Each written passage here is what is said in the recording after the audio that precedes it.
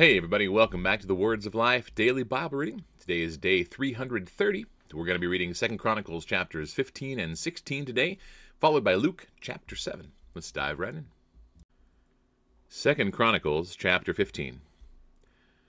The Spirit of God came upon Azariah the son of Oded, and he went out to meet Asa, and said to him, Hear me, Asa, and all Judah and Benjamin. The Lord is with you while you are with him. If you seek him, he will be found by you. But if you forsake him, he will forsake you. For a long time Israel was without the true God, and without a teaching priest, and without law. But when in their distress they turned to the Lord, the God of Israel, and sought him, he was found by them.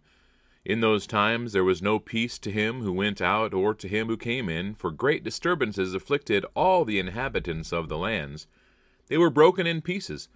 Nation was crushed by nation, and city by city, for God troubled them with every sort of distress. But you, take courage.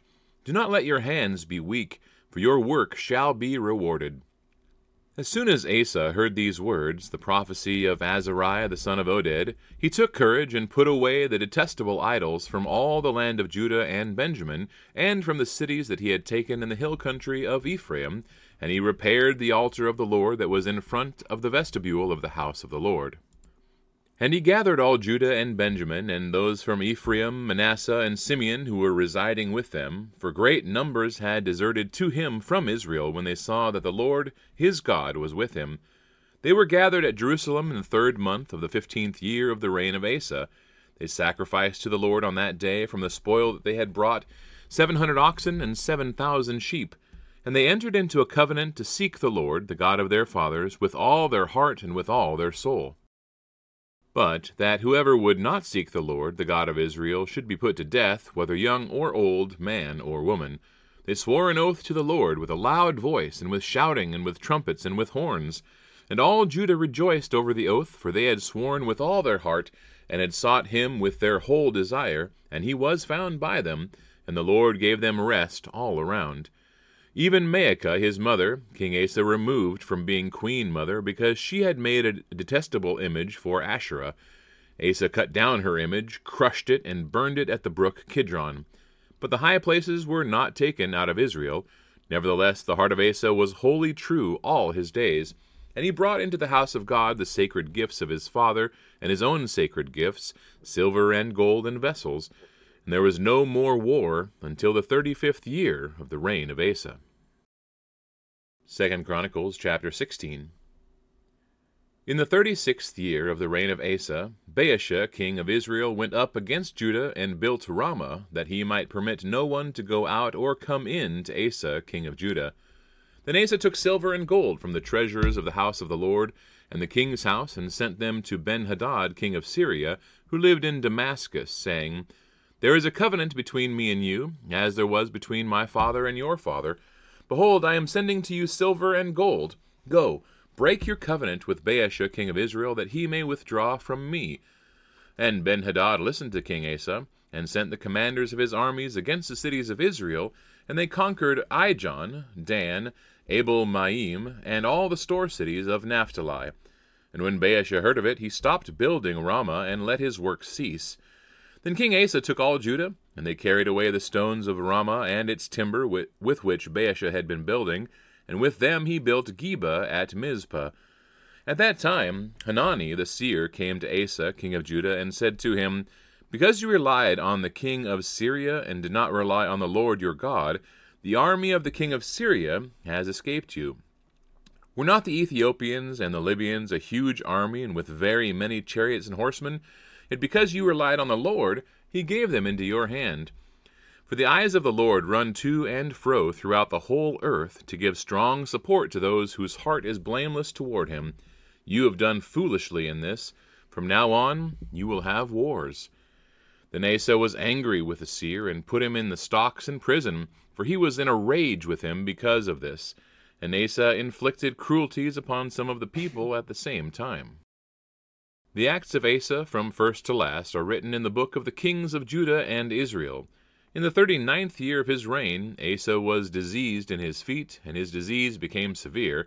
Yet even in his disease he did not seek the Lord, but sought help from physicians. And Asa slept with his fathers, dying in the 41st year of his reign. They buried him in the tomb that he had cut for himself in the city of David. They laid him on a bier that had been filled with various kinds of spices, prepared by the perfumer's art, and they made a very great fire in his honor. The book of Luke, chapter 7.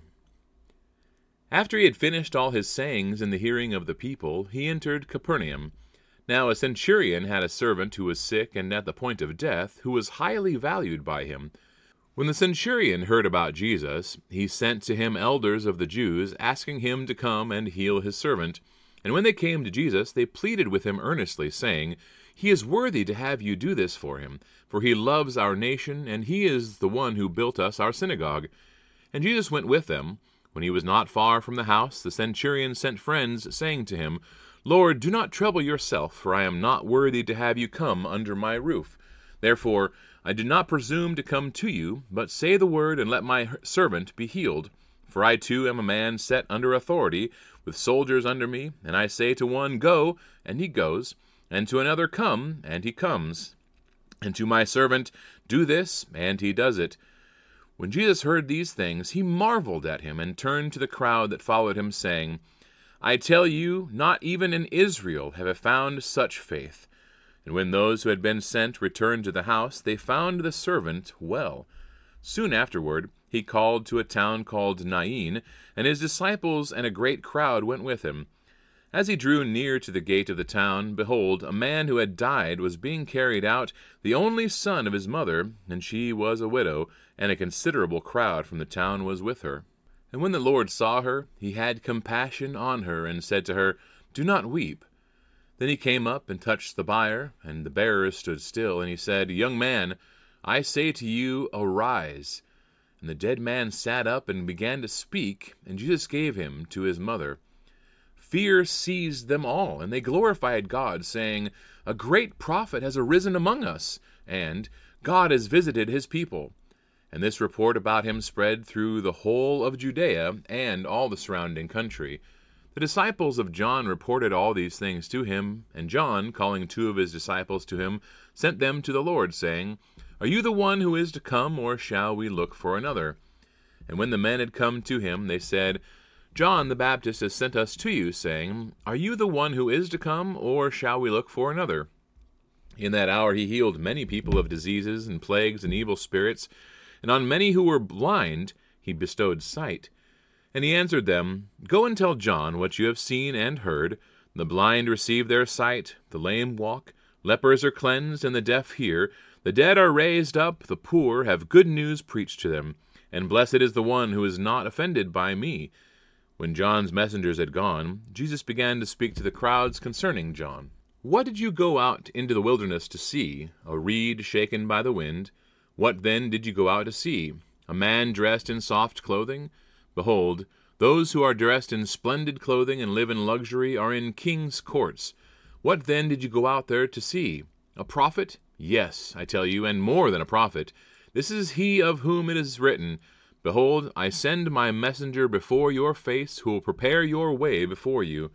I tell you, among those born of women none is greater than John, yet the one who is least in the kingdom of God is greater than he." When all the people heard this, and the tax collectors too, they declared God just, having been baptized with the baptism of John.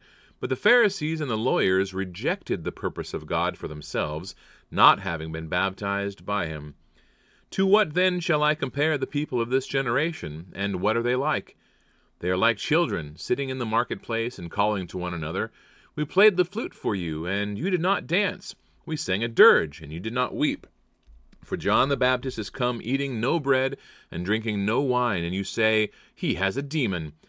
The Son of Man is come eating and drinking, and you say, 'Look at him, a glutton and a drunkard, a friend of tax collectors and sinners.' Yet wisdom is justified by all her children." One of the Pharisees asked him to eat with him, and he went into the Pharisee's house and reclined at table.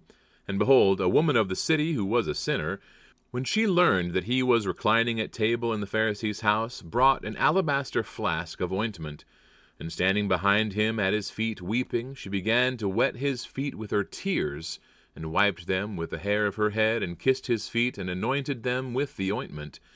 Now when the Pharisee who had invited him saw this, he said to himself, If this man were a prophet, he would have known who and what sort of woman this is who is touching him, for she is a sinner. And Jesus answering said to him, Simon, I have something to say to you. And he answered, Say it, teacher. A certain moneylender who had 2 debtors, one owed 500 denarii, and the other 50. When they could not pay, he cancelled the debt of both. Now which of them will love him more? Simon answered, The one, I suppose, for whom he cancelled the larger debt. And he said to him, You have judged rightly. Then turning toward the woman, he said to Simon, Do you see this woman? I entered your house, you gave me no water for my feet, but she has wet my feet with her tears, and wiped them with her hair. You gave me no kiss, but from the time I came in, she has not ceased to kiss my feet. You did not anoint my head with oil, but she has anointed my feet with ointment. Therefore I tell you, her sins, which are many, are forgiven, for she loved much. But he who is forgiven little, loves little. And he said to her, Your sins are forgiven. Then those who were at table with him began to say among themselves, Who is this, who even forgives sins? And he said to the woman, Your faith has saved you. Go in peace. All right, that concludes our reading for today, everybody. Thanks so much again for tuning in. I'm going to leave you with one thought, one profound thought, in my mind at least, from our reading in Luke chapter 7, when Jesus is talking to the Pharisee at his table. In Luke 7, verse 47, the conclusion of the parable that he's talking about, the man who is forgiving his 2 debtors, and being forgiven, the one who is forgiven the larger debt will love him more. Jesus says, The one who has been forgiven much will love much, but he who is forgiven little loves little.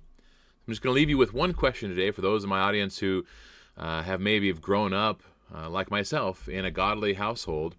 You haven't, participated in a lot of worldly activities. You probably have been good people your whole life. How do we who have been blessed to have been raised in godly households learn to appreciate how much we truly have been forgiven of? So I'll leave you with that thought. May God bless you. And if you have anything to say about that, leave those comments below. We'd love to hear from you guys.